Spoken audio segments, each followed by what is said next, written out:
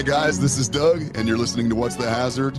Before we get started with today's episode, I'd like to thank our sponsors, Fallowich Construction Services, Custom Concrete Specialists, WorkSafe Consulting, the Nebraska Department of Labor On-Site Consultation Group, and our latest sponsor, Make You Safe. Thank you, one and all, for your support. I sincerely appreciate it. Now let's get to today's episode.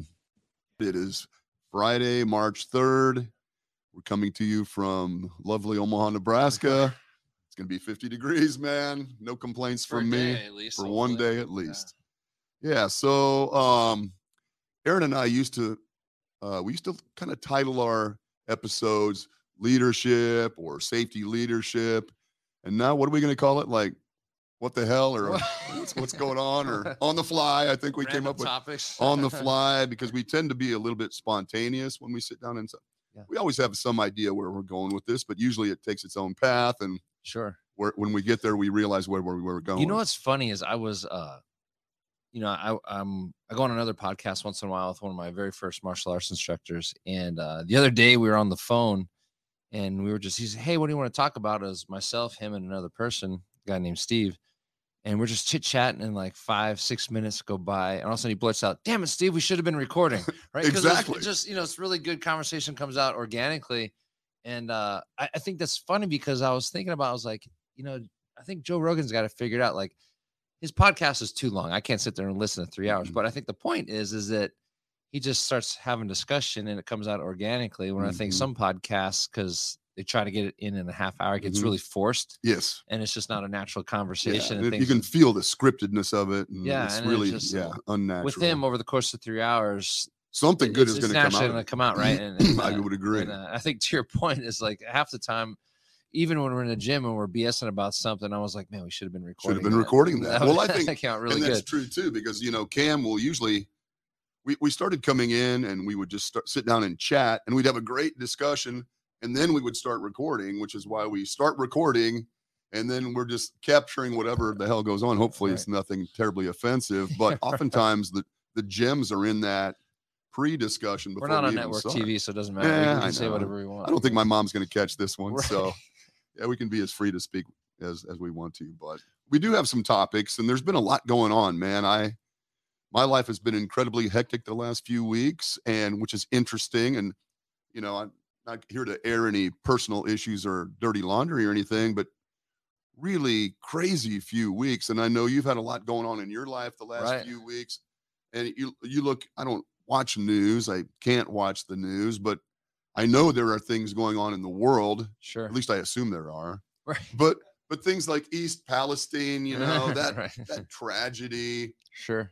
And one thing, I'm always offended when they assemble all the politicians. You saw this picture probably where they got the governor and they got the EPA director, and they're all in some poor bastard's house drinking tap water just to show that it's safe. Right. Did you see that? Right. It's always out there. Oh my God. I was just disgusted. And you wonder if by it's behind the scenes, they put the bottle. Oh yeah, glass, man. Right? Or they took some antidote beforehand or whatever. They put the iodine tablets in, like we used to have to. Exactly. The iodine tablets. I'm just, it's one thing to come out and say, watch these huge clouds of vinyl chloride decomposition products wafting through town and say it's safe to go back to your home. But it's another thing to put on that bullshit photo op stuff that just drives me crazy. What's crazy? I just, I was doing some of my own homework the other night, and I had Netflix on in the back, and there's this mushroom documentary. This guy named Paul Stamets. I've heard of him. Yeah, so he's the mushroom guy. Mm-hmm. But they've actually started using fungi and mushrooms to clean up waste spills because fungus is a natural decomposer, and it'll decompose anything. And they did some experiments where they took piles of petroleum or oil spills, and then they put 3 different things on it, and then his team went in and put some mushroom or some fungus, mycelium or something, and they came back X number of days later and lifted the tarps, and the thing was covered and flourishing in mushrooms, and it was decomposing everything. Interesting. And so when I hear spills like that, I'm like, throw mushrooms all over it. Right. Fix it. But it's interesting because you and I mean, both of us having you're professionally and my, just personal interest in fitness and those things and nutrition. And you are delving into the nutrition world more deeply through, education and stuff. Right. But mushrooms always come up, man. I mean, all those different types of mushrooms, fungus in general. Fungus, right? Mushroom is just, they come up. It's just the cap, right? The real fungus is in the ground. The mycelium, the network that's in the ground. The mushroom is just like the fruit, for lack of a better term, the cap that you see, which is the edible piece. But the real magic is in the actual and what's going on underneath surface. It, right? The mycelium net, the mycelium fields. It's the largest organism in the world. The mycelium mat up in the Northwest. It's the largest living organism in the world. All interconnected, one huge living literally organism. A network. It's crazy. It is cool. But what it can do is amazing. Like we have chickens and bees behind the gym, and my front desk person Ashley, she swears by it. She'll get mycelium and whatever she puts it on, the shit grows like crazy. And she'll put it around the bees, and it helps bees develop immune system. And the chickens flourish. It's just amazing. It is interesting. It doesn't seem like that should be a big mystery. I mean, that these natural remedies and things are so powerful, but we tend to ignore them for the AMA or the pharmaceutical industries. Constant, bombardment with their promotions. Right, because it's there's no long-term studies on it because you really can't ethically do long-term studies on humans and this stuff. But the whole stigma of magic mushrooms, the government got looped out under the war on drugs. So a lot of the experiments, there was a lot of research being done on, especially the chemical effects on the brain and the psychology of it, and how it can help people with serious psychological issues. There was a lot of research being done, and then when the war on drugs kicked in, it just cut it all off. Because it got lumped in with especially psilocybin, which is what makes you trip, quote unquote trip. But there's also tons and tons of research on microdosing with it and the effects it has on the brain, and how it can help people stop stuttering and come over emotional issues and even enhanced brain capacity. Well, a lot of activity. Silicon Valley is shifting from Adderall to microdosing with mushrooms because mushrooms are natural and has a natural effect, and it's not man-made synthetic drug. So, but the research is now starting to kick back up now that a lot of states have decriminalized a lot of things. Now the research is kicking back up. Yeah, it's interesting. I can neither confirm nor deny any experimentation with those substances you've just mentioned back in the 70s and 80s, but perhaps, but hypothetically, I thought it was great, so, now I've never laughed so hard in my life. You can watch even like crappy movies like, some like, I like Adam Sandler, but some of those old shitty movies that are even funny on, the right substance. But anyway, man, let's get to the point for today. We actually have a couple of things that we mentioned that might be worth talking. You just posted something on LinkedIn that I thought was really interesting. You made a reference to the rule of thirds. Right. And I think it was attached to an Olympian, an athlete who was making the comment. It was talk a little bit about a gymnast and just had a bad day. Yeah, talk about the rule of thirds and what that is. Practice, and her coach was explaining the rule of thirds. She goes, "Oh, it's the rule of thirds." And really what it comes down to is, look, a third of the time it should be easy. A third of the time it should be really, really hard. Okay. Meaning like if every day is successful and every day it's easy, you're not pushing yourself hard enough. If every day it's incredibly hard where it becomes depressing and almost, you're failing every day. You just don't want to do it. Then it's too hard. Right. And the third of the time it should be somewhere in the middle. Where you have a halfway decent day, and so if you apply the rule of thirds, that's how you should feel. A third of the time it should be like, man, I'm just not getting it. A third of the time you're just nailing it, and a third of the time you're having an all right day where you're getting it some of the time, and now you're in the right zone for it all. It's interesting. It should never be easy all the time. You're not trying hard enough. It should be hard all the time. Right. Okay. Yeah, you don't want to be failing continuously. Maybe you're overdoing. You don't want to be succeeding all of the time. And I think there is definitely application of that to the workplace. I mean, 100%. If it's always going well and always batting 1,000 and never having any problems, I would really get worried and really question, like, there's nothing wrong here. Like, there's nobody's messing anything up, or are we just not looking anymore? Or have we stopped seeing it? Right. So I think the rule of thirds really applies to the safety world as well. It's like, are we walking around going, man, this is great. We haven't had a single issue in 3 years. No doubt. Really? Right. Like, really? Are we just not pushing hard anymore? Are we not looking anymore? Are we not holding ourselves to the level of the law anymore? Are we not holding our feet to fire? Or are we gotten complacent? Yeah, nobody's reporting things anymore, or whatever the case and might vice be. The opposite. Is it a shit show all the time? Like, you like, you don't, I mean, there's times where it maybe should be to some degree, and then you try to live in that middle third most of the time. But that is a really interesting gauge. You know, it is useful. And I can remember the frustrations of failure in training or in whatever activity you're doing. And I can remember when things are going well, and, you know, then it would fluctuate back and forth, and you'd get really frustrated because I don't know if you're expecting it to be good all the time. And that's either unsustainable, or you've kind of set your training parameters wrong, or whatever that happens to be. It's like in practice, I tell guys, I see guys get frustrated, and I'm like, what are you pissed off about? Oh, so-and-so beat me. I'm like, nobody wins practice, dude. You're looking at it all wrong. Yeah. Like, what did you get better? Were you working on anything? Because if you take this mentality of, I lost at practice, I got to try harder, or it's like, okay, then you're never going to feel successful. Right. And you're looking at practice the wrong way. Practice is a way to get better. It's meant to train. It's meant to work on something, whether it's controlled repetitions or live reps or like IA scrimmages type thing. But it's like, you walk away thinking you lost practice, or worse yet, maybe you walk away thinking you won practice. Like, even worse. Well, who did you beat? Right. And maybe, did they even care you beat them? Yeah, someone who's trying to get better. How hard were they trying, right? Someone who's got a handle. Know, so I think the rule of thirds applies there, because it's like, well, you have to temper compared to what? Like, what are you gauging this against? Like, hey, we did really well. Well, compared to what? Compared to how we did last month? Okay, that makes sense to me. Compared to the industry standard? Compared to some bullshit matrix we made up, metrics, you know? So I would look at, if I'm running a safety program, I would sit back and go, okay, I feel like we've been doing really well. For how long? Oh, a year. Okay, well, that's probably too long. Like, I haven't found anything wrong for a year. We are really impressive. We've just been patting ourselves on the back for a year. Oh, the big board number has been 0 for a year. Well, okay, that doesn't mean everything is perfect. Oh, right? Absolutely.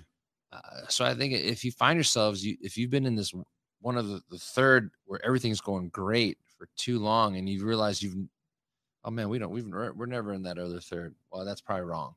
That's a great and not wrong is probably naive. Naive is probably a better word. Yeah, I would it's agree. Naive to think there's nothing behind the scenes that couldn't be looked at, or couldn't be improved, or doesn't need a keen eye on it. And these are those companies, I don't mean to interrupt you, but those companies that don't have injuries, they have that board that, 3,247 days without a lost time incident or whatever. We could talk about complacency all you want, but I think another thing that you lose is leverage with the executives. The executives think, man, we got this under control. And now you go to the executives with, oh, I need some money for this. And well, do you really? Because, man, we haven't had a lost time injury in 3,000 days or whatever. I think they kind of lose focus. Or their heads explode when something does happen. How did this happen? Or that too. Yeah. We thought we had everything in order. Right. And it's just one of those things where if you think about, man, I'm not saying you want to live in either one of these, but you have to appreciate the benefit of all three thirds. Just and that you will pass through all of them at some point. And you should. Right. And you should, to the point where if you're in this upper third where everything's going great, okay, we probably need to start pushing a little harder. We probably need to dial in a few things. Every process, you can get to a point where it's running very good, very efficiently, very effective, very consistent, very accurate, very precise. But then if you let it alone, what naturally tends to happen, right? It naturally starts to move towards chaos. We've all done it. You've cleaned your house top to bottom. What eventually happens? You could clean a house top to bottom, leave it for a month and come back, and somehow it's dirty. It's dusty. Yep. It's a musty smell, whatever it is. Like, well, how'd that happen? Nobody has been in here. It's been sealed up, but it still just gravitates towards getting dirty. Yeah. And processes are the same. They will gravitate towards inefficiency. People. It's kind of like entropy almost, right? Yeah, I mean, you got to put energy into a system. And call it what you want. Entropy, complacency, whatever it is, we will eventually start to move away from perfection unless we stay on top of it and force ourselves to continuously improve. That's the whole point of continuous improvement and Kaizen and all that stuff. So it's understanding, hey, I feel like I'm here. I know I'm probably dipping in here. I need to consider this. And if I'm not dipping in here, I need to push myself to be in this area of, okay, we've got this knocked out. Let's go on to something else and challenge ourselves again. Right? Let's move the program forward. Let's take it a step further. Let's take it a step further. We got to get out of our comfort zone. Sometimes you hear it referred to as that. When we say we got to get out of our comfort zone, it's understanding I've been living in this third of perfection. I need to dip into this third of chaos and pain to force myself to improve. Right. I would agree. And usually that's what it takes for me personally. I need a little bit of pain or discomfort in order to motivate me to put energy back into the system to improve. So if everything is going too smoothly, I don't want to rain on anyone's parade necessarily, but I think it's time to be cautious or at least considerate about drifting into that discomfort a little bit. Right. And I get it as safety professionals. Like if things are going well and the jobs are getting done and margins are good and the company's making money, you don't want to rock the boat. Like the CEO, the CFO, and the COO don't want you going there screwing with stuff. Let it alone. It's working well. We're making money. Don't mess with it. I get that. I get it. Because the last thing you want to do is hinder production or slow productivity in any way with some cockamamie safety thing you want to try to do. Right. Nobody's getting hurt. We're making money. Let it alone. Yeah. If it ain't broke, don't fix it. I understand that, but that's not the right answer.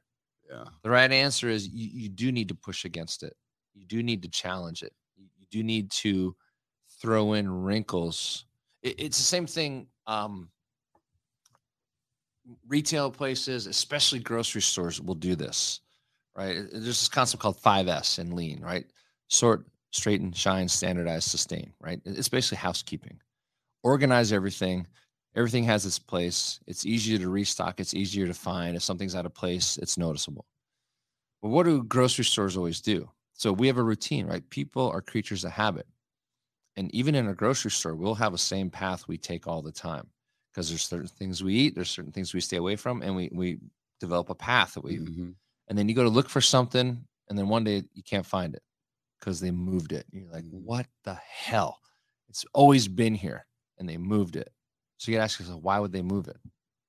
They're fucking with me, man. They do it to me all the time. It drives me crazy. So no, they move it because it forces you to relearn the store. Yeah. It forces you to see things you stop seeing after a while. Because we get blinders on, we get our things, we get out, right?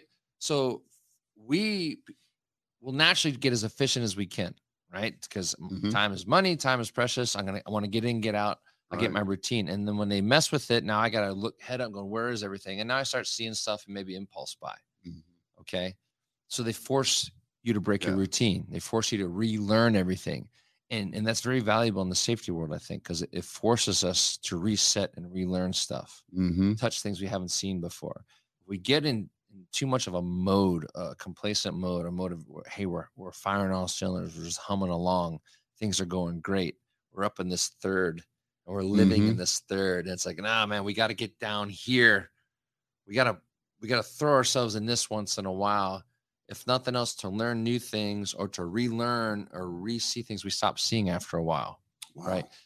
So really it's like a gymnast. That example that you saw was a gymnast, and she said she wasn't hitting her splits.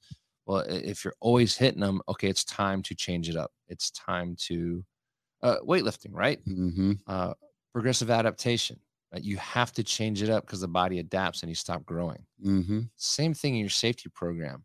You have to change it up or it stops growing. You have to maybe present information a different way or bring on something new, or you have to, it sounds bad, but you have to induce some pain somehow. for the program to continue to grow and for people to continue to learn and people to stay cognizant and aware of what's happening around them. That's a really interesting concept.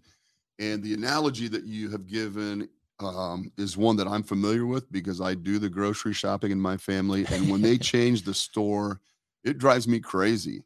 I mean, because I have developed that pattern that habitual pattern that I go exactly to where I want. And you're in a hurry. I see people looking around the store and I'm like, can I help you find something? Because I know where shit is because the way I've been, right. And then they move it and it really causes me distress. And I have to start, as you said, going up and down the aisles and looking now because I can't find my shit. And the idea that that's obviously intentional and how we can apply that in our workplaces. Right. It's not really big things, right? It's not, they're never going to move the meat counter. They're never going to move dairy. They're never going to move the fresh produce. They won't move the bigger. They'll keep the big things where they are. It's the little things around it they'll screw with. Right. Because that's just enough, right? It's just enough to make you pick your head up and be aware and relearn. That's great. Right. So I'm not saying overhaul your safety program. Yeah. I'm saying change little things. And you keep changing little things periodically to force people to stay aware and stay in the game. I'm trying to envision what that would be that would have the effect you are describing without jeopardizing something. And so I'm thinking like maybe you could change the signage, We've got certain signage that we walk past every day. Change the colors. Change the location. Maybe move the location slightly. Maybe, just change the verbiage on change a when little you bit. Do your meetings. Change how you do your meetings. Put different people in charge of the meetings. We talked about this before. Rotate who does the topic of the day. Right. Because now that's sharing the pain. Right. No one likes to talk. Right. So you'll share the pain. Make it be painful for somebody and rotate around. So now they're forced to learn. They're forced to get up and talk. They're forced to be a part of it. Everybody shares in it. And I'd say do something like move the fire extinguishers. We got to be careful about that because you want people to know exactly where that is. Right. But even then, people forget where it's at. Sure. And moving it goes, oh, man, I forgot it was over there. Okay. Right. I just relearned where it's at. Now it's fresh on my mind. It's right there. Okay. We've all been there. Where's that damn thing again? Because we forgot where it was. Yeah. So even there's even value in moving that and then, but making it known, making it a production. And so I doing spot checks, periodically doing spot checks on people is a way to induce some pain and get into that, because now they know at any point they're liable to be spot checked. And if there's some consequences, which, in sports, the consequence is losing or having a bad practice or pain on your body. Well, there should be some consequence of failing a spot check, because it's like, and you got to be careful. Like, you don't want to, if you make them too harsh and people want to leave, but it's like, there has to be something like, hey, next time, it's got to be a little more than that, right? To make them want to and be motivated. It's part of the motivation theory. You got to make them want to do it, but also reward people too. If I spot check you and you knock it out of the park, gift card or something, something. Yeah. So there's got to be both ends of it. Yeah. And I just, thirds is a neat way to put it. It's probably not cleanly like thirds, but the point was, it's like, not every day should be a great day. Yeah, but if it's always great or always shitty, you should question. You need some adjustment. 100%. Yeah. You never want to live in either one of them. Right. That's a really interesting concept. And I saw that you had posted that recently, and I watched that video, and I thought that'd be interesting to talk about. I've got a question for you. So, and we have not pre-discussed this, so I don't mean to take you off guard, but no, you do 100%. But to some degree, I want to put you in your discomfort zone, So OSHA believes that penalties motivate or the threat of penalty, I should say, motivates people to comply. It can. Maybe. I'm interested in this concept. So I'm thinking about it in these terms. OSHA raises their penalty amount. They're serious, the serious violation, maximum statutory penalty. When I was in the game, which has been 9 years ago, the maximum was $7,000 for a serious violation without any penalty reduction stuff. And now it's $15,400 or something for a serious violation. So you got to be careful. You're talking to somebody who doesn't think our legal system has stiff enough penalties. Okay, and that's an interesting question. But we were talking about certain crimes. We're talking about motivation now, right? No, but that's a motivation. It's a motivating factor. Say you get a speeding ticket, costs you $150 or something. Why not make a speeding ticket $15,000. I mean, so does that there's two factors there, right? Change motivation. So you have what's called positive and negative reinforcement, mm-hmm. right? And people confuse this and misunderstand this. So negative consequences is actually positive reinforcement. And here's what you have to understand with positive reinforcement. If you do something, something will happen, right? I will do something to you, positive or negative, right? So positive reinforcement is, okay, if you speed, I'll give you a ticket. That's positive reinforcement. I'm doing something to you. Mm-hmm. Negative reinforcement was if I took something away from you. Mm-hmm. Right. Okay. Right. So a speeding ticket is positive reinforcement. Mm-hmm. Taking your license would be negative reinforcement. Mm-hmm. You get a negative consequence, right? They're both applicable, right? They're both motivators and both consequences in different ways, mm-hmm. right? And they are valuable. And truth be told, we put speeding signs up. We do give traffic tickets, but they're not high enough to really stop people. It's more of a revenue generating mm-hmm. scheme than anything. Okay. To your point, I don't think raising the fine would stop people from speeding. I think the threat of losing your license would have be a greater motivator. I see. Okay. Interesting. Because you take away their mode of transportation. Mm-hmm. Now the negative consequence might be people just drive without licenses, which is very possible. But the point is nobody's really afraid of the fine. Mm-hmm. I don't think that's what it's not enough. It's not enough of a motivator to not speed. And that's clear, right? There's no arguing that. Mm-hmm. If you raise the fine and raise the consequences, would it stop people from speeding? It would probably have a better chance, to be quite honest. There are countries where if you steal, you're losing a finger. Mm-hmm. If you rape, you're losing your junk, right? If you murder, it's death penalty. Right. That's a big motivator. Our country is you're innocent till proven guilty, unless it's a court of public opinion, which is just the opposite. Because the idea is we would rather set a guilty person free than run the risk of imprisoning an innocent person. I agree with that. Now, there are other countries that are just the opposite. Their philosophy is better to imprison a single innocent person and send the message to everybody, don't do this. Mm-hmm. Interesting. Yeah. Right. And bring down the level of incidence altogether. I see both sides. But in terms of safety, it's both sides, right? You have to, it can't be always a slap on the hand, because it's like, well, I'm not going to lose my job. Mm-hmm. So what's the big deal? And I can handle a $100 fine. They're not going to do anything. Just don't worry about it. They're not going to do anything. So over the years, OSHA, I'm sure, realized these big companies don't give a shit about $7,000. They've already written it into the budget. Right. They've already charged it off they worked it into their charge to the client, because they know we're probably going to whack them 3 times. So they already worked in $30,000. They figured that out. Mm-hmm. So that's why the fines keep getting higher and higher, because you have to have some pain threshold that'll get people to stop it. Now, OSHA's tactic might be better if, instead of fining people, which is a positive reinforcement, figure out how to take something away. You're shut down for 60 days. Ooh, that's an interesting thought. Because now they can't revenue. Mm-hmm. Right. They've already factored in the fine in their revenue approach, right? Yeah. But if you say no fine, you're shut down for 60 days. Mm-hmm.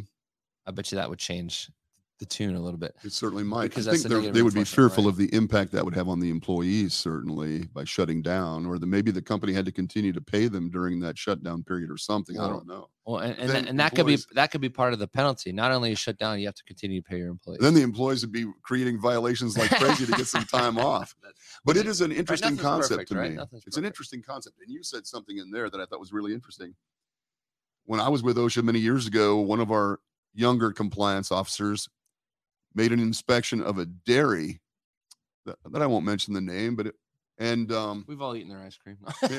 Yes, that's the one. And so the citation package is what we were referred to then as a significant case. It was over $100,000 in penalties, and it originated after the initial inspection at around 70, 80,000. But once you get close to sniffing that SIG case level, then the managers really push to get over it, because if you get a significant case as an office, there's some accolades and recognition that come with that. Mm-hmm. So we were expected to get a certain number of SIG cases each year. And so once we were in that range, then what about this? And maybe that. And all of a sudden now it's $120,000. Sure. And the package goes out. And I ran to the store and bought milk because that company is not going to lose $120,000. Well, they're going to raise the price. They're going to, even if they raise the price of milk a penny, right. They make it up that day, literally in sales. And so as everybody's patting themselves on the back and what a great thing we've done, knowing that it may not have been the most, perfect citation package. I'm not casting aspersions, but sometimes things that maybe would have gone otherwise uncited get mentioned just to get to that number. But I just knew you guys are crazy because this company's not affected by this. They're not affected by this. In OSHA's defense there, it's like, well, don't give me a reason to look. Mm-hmm. And if I am looking, now I'm going to look at everything. Absolutely. It's like when you do renovation of your house. Once you tear that wall out, now you're uncovering everything. You're Absolutely. Like, oh crap! There's the black mold. There's the water damage. There's all. Believe me when I say I'm not blaming OSHA. Right. The system is the system. Right. I'm just curious as to how much of a motivator it truly is. For the larger companies, not. The smaller companies, clearly the money is a bigger impact. The smaller companies really run scared. Because they know, if they're even aware, they know $15,000. Oh, it's huge. It's huge for them. Strong. I had a friend of mine. I told you this. One of the guys in my gym started a small framing company on the side, and they're humming along doing it, and they got whacked one day. And it was funny. Even the OSHA inspector said, "Hey, we weren't coming to look at you. We just happened to be coming through the neighborhood and saw your guys, so they stopped and nailed them. Sure, and they got fined. And it was a young company." Not even a year in business. And it wasn't a big number, but it was very impactful for that small company. Right. So the smaller the companies, they don't have the cash reserve. They don't have the resources to absorb it. It's very impactful. For the big dogs, they got money set aside ready for that. Like they know. And let's be honest, the laws of probability say you're going to have violations. Like you kick enough field goals, you're going to miss one eventually. So then, on these big job sites, and after you have enough job sites running, you're gonna have violations. Like it's just shit happens, right? Yeah, absolutely. So they have money set aside, waiting for it. And they know OSHA is gonna pinch them at some point because if nothing by happenstance, they're driving through the neighborhood and see when you're. Right. So they got money set aside, and of course, the larger the company it is, the more they can absorb. So it's just okay, pay it and keep going. Yeah. Now they'll tell people to fix their stuff because they don't want to keep paying things like that. Right. But it is not as much of a motivator at all. So that's one of those things where either the fine has to be just ridiculously high, which now you got to question the fairness of it. Yeah. And why'd we get the $10 million fine? They got 10 grand. Like, okay, I get that as well. So that's why I think shutting them down, if everybody gets shut down 60 days, 60 days is 60 days for everybody. I'm just making that number up. I have no idea what it would be. But the difference in the consequences, pay this or I take something from you. I put something on you or I take something from you. Okay, 60 days is 60 days. That's impactful for anybody. Right. So now it's relative. Right. To what's going on. But now that being said, this is really interesting. And just the whole psychology of motivation is interesting. It's interesting to me. I've always wondered, how do you motivate employees? Sure. How do you motivate companies? All that stuff is kind of interesting. And does money motivate them? OSHA has kind of dusted off this old instance by instance citation policy recently, where in really egregious cases back in my day, rather than just give them one citation for not wearing PPE, we would go through and each employee that was caught not wearing PPE would be an instance that could be cited that amount of money. So your $15,000 penalty for 10 people just went to $150,000 or something. Right. They've kind of rolled that back out and trumpeted that a little bit. Again, I think with the intention of motivating the bigger companies who aren't really affected by the existing penalties. It's like kids. To take notice, at least. Sure, it's like kids. Think about your kids, right? Certain kids respond to a spanking. Others respond to getting their toys taken away. Right? Positive, negative reinforcement there. you got to figure out, every company is going to respond differently. So, if you go in there and whack them with a fine, they don't even bat an eye. Okay, that didn't work. Next time we'll shut them down. Mm-hmm. Next time we'll try this till we get our point across. Mm-hmm. It's just like kids. Companies are just like kids. They're all going to react differently to Right. different consequences. Right. And you got to figure out which one's the most motivating, mm-hmm. and make it work. And the same thing with employees, right? Certain employees are worried about losing their jobs. Certain employees aren't. Certain employees really, a gift card really resonates with them. Others would rather have a day off.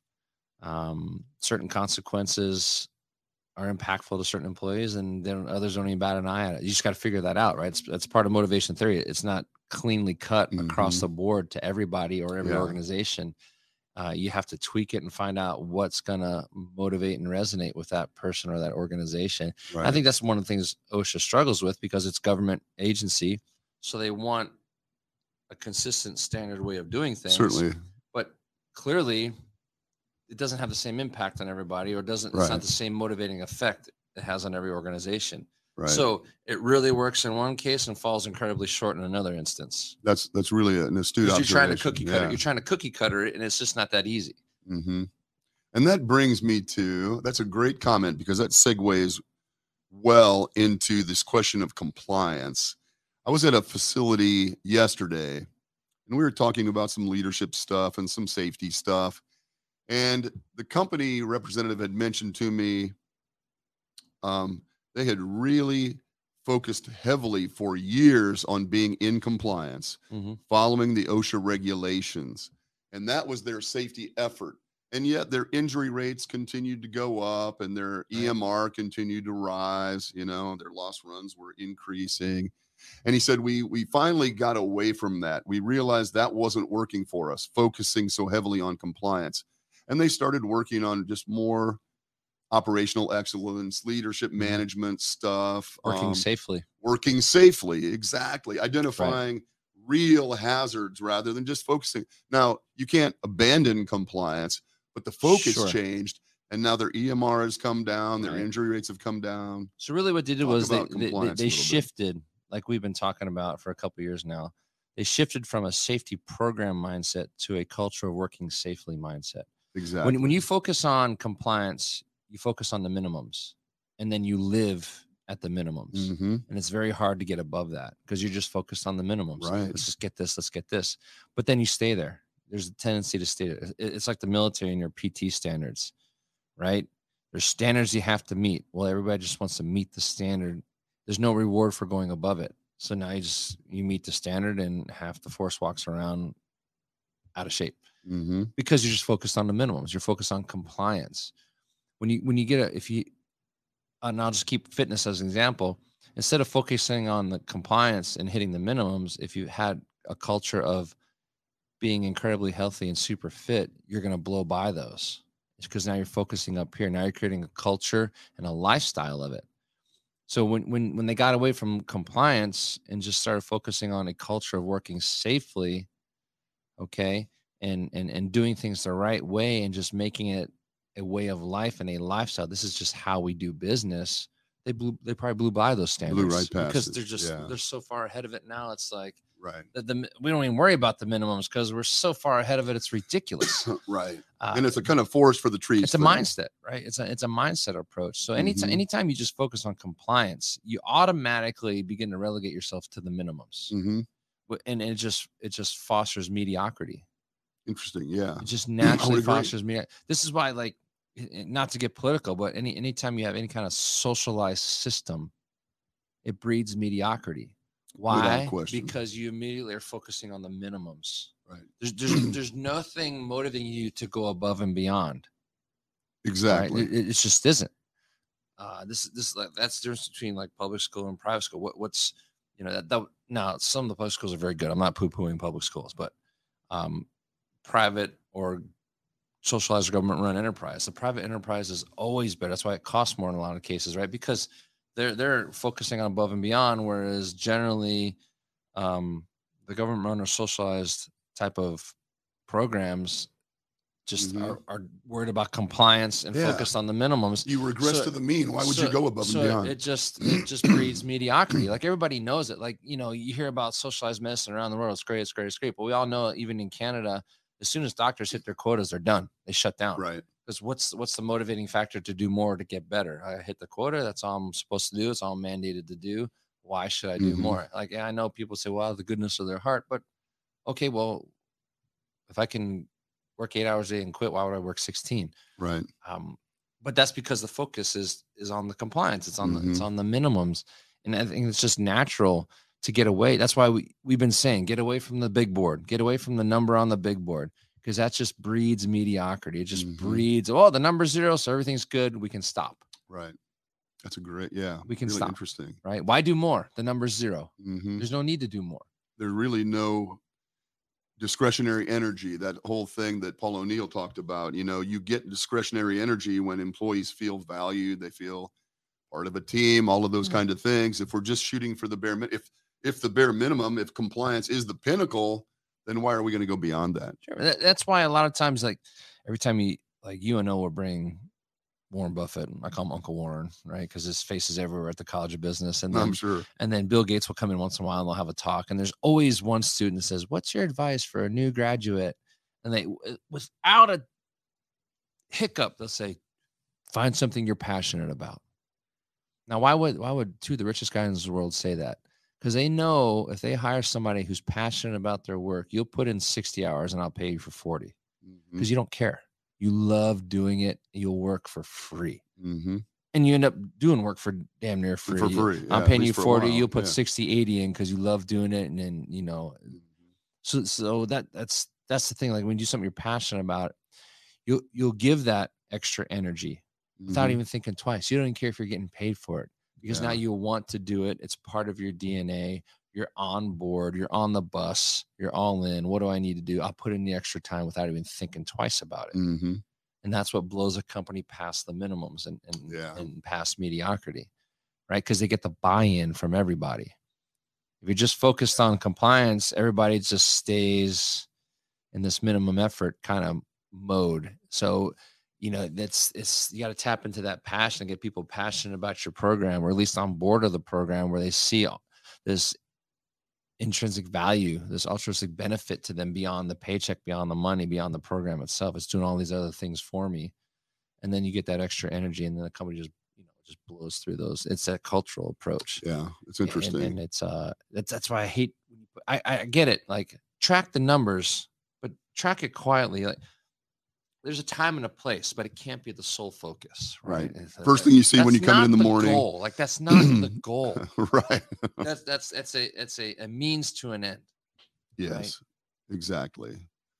And it's pointing to whatever's up on the screen, right? Yeah. It's important to know those things. It's important to track those things. But I mean, when it's the first thing you see every day, the last thing you see when you're leaving, and it is the obsession. Sure.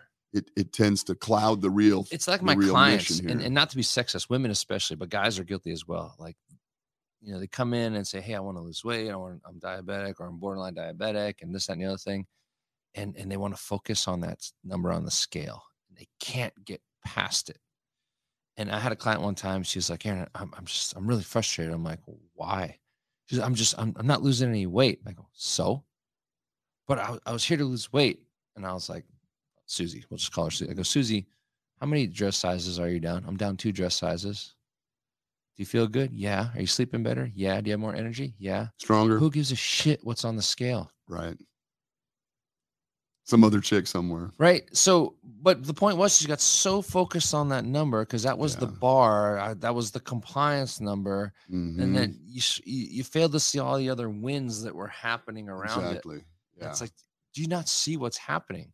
Right. So you get past the number. It's easy to get caught up in that, but it is not the end. Right. And to your point, to bring it full circle, when you say compliance and you're focused on compliance, you start to focus on the numbers. That's all you're dialed in on. And as long as you're making the numbers, it's like you stop seeing everything else around it. Right. And that can be dangerous. And that gets very dangerous. It might not be dangerous in respect that, okay, people aren't getting hurt, but you're stifling your program. You're not allowing it to grow or giving it a chance to grow because you keep pulling it back to these to this minimum, to these numbers. You're just not letting it get past it. That's interesting. I think that's a good stopping point, man, because it's an hour. Our hour is up. And Cam's going like this. And Cam's over there like, cut. Yeah, time's up. But I think that's a great place to wrap things up. I mean, we talked about, this living in the thirds, and maybe a little bit of discomfort is okay now and then, or pushing a little bit into your discomfort. And that's okay, because we don't want to become complacent, or we don't want to assume that everything's perfect. Living in that pain's necessary. The struggle makes you stronger. And this obsessive focus on compliance is actually really just kind of settling on mediocrity. And we need to kind of push beyond that as well. Oftentimes, it seems like. Yeah, push your standards. Keep changing them. Right, be better than the minimums. Right. And it's just, pain's good once in a while. I agree. Discomfort, pain. Yeah. I think they're necessary. You need it. Like you need employees to be uncomfortable once in a while. I know you're in pain right now. I'm in pain. We got to get out of these chairs, man. So it happens when you get old. Like your sciatic flares up. Like, and we'll talk about that next time. Because we were going to talk about that today, but it'll be the ailments episode. Yeah, exactly. No kidding. Well, really good conversation as always, man. Thanks for coming in. Fish Fry Friday. Fish Fry. Oh, well, I'm a Methodist, so some of my favorite time. I was a cradle Catholic, so it's some of my favorite time of the year. Fish Fry Friday. Yeah, that's cool. I took my daughter out to the American Legion. Yeah, that's what you said. And I feel so bad. Like the American Legions are just kind of dying off, like literally and figuratively. It's just the last couple generations of military personnel, veterans just aren't supporting the Legions anymore. I grew up in the Legion. Like there was back in Pennsylvania. Local Legion. I grew up. My grandfather was, but my uncles were vets, and one of my uncles was on the board, on the Legion board, and it would always take me up there. They'd always have fundraisers and raffles and all kinds of crap going on. But I walked in there. I think I was the youngest. I was the youngest person at 50 for pretty much by significant number of years, besides my daughter, right? But it's just cool being around the veterans, and I like supporting it. But it's kind of disheartening to see, like, man, they're just slowly going away. I know. That's a shame. Did she enjoy it? No. She was bored out of her mind. Not at all. It's a 14-year-old like walking. Ew. It's like it's old people. Yeah. So yeah. I can see that. The food was good though. I'll bet. Good. Yeah. Yeah, that's cool. And one parting thing, tomorrow night, the big fight. You have a prediction? John Jones is 3-year hiatus, and he's back in the ring, and he's fighting a tough guy, right? So I'm not a John Jones fan. Well, he's almost. So I always hope he loses. Yeah. There's no denying his talent. The guy is arguably the greatest fighter ever. Right. Now you could argue he's also got popped for steroids and other drugs. So it's like, okay, is he legit?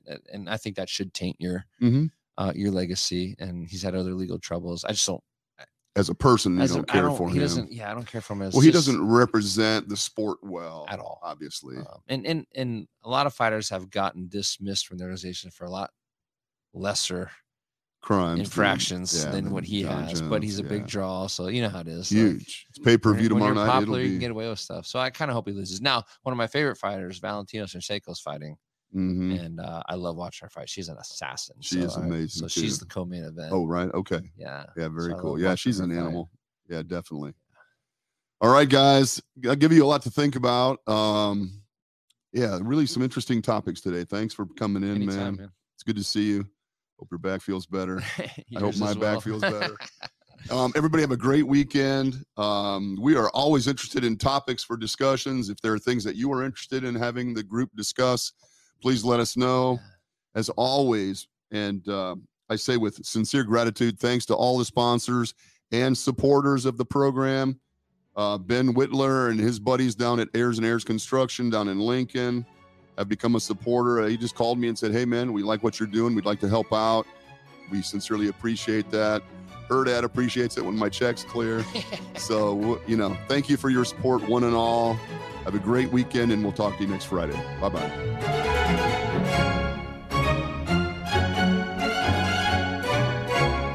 A Huda Media Production.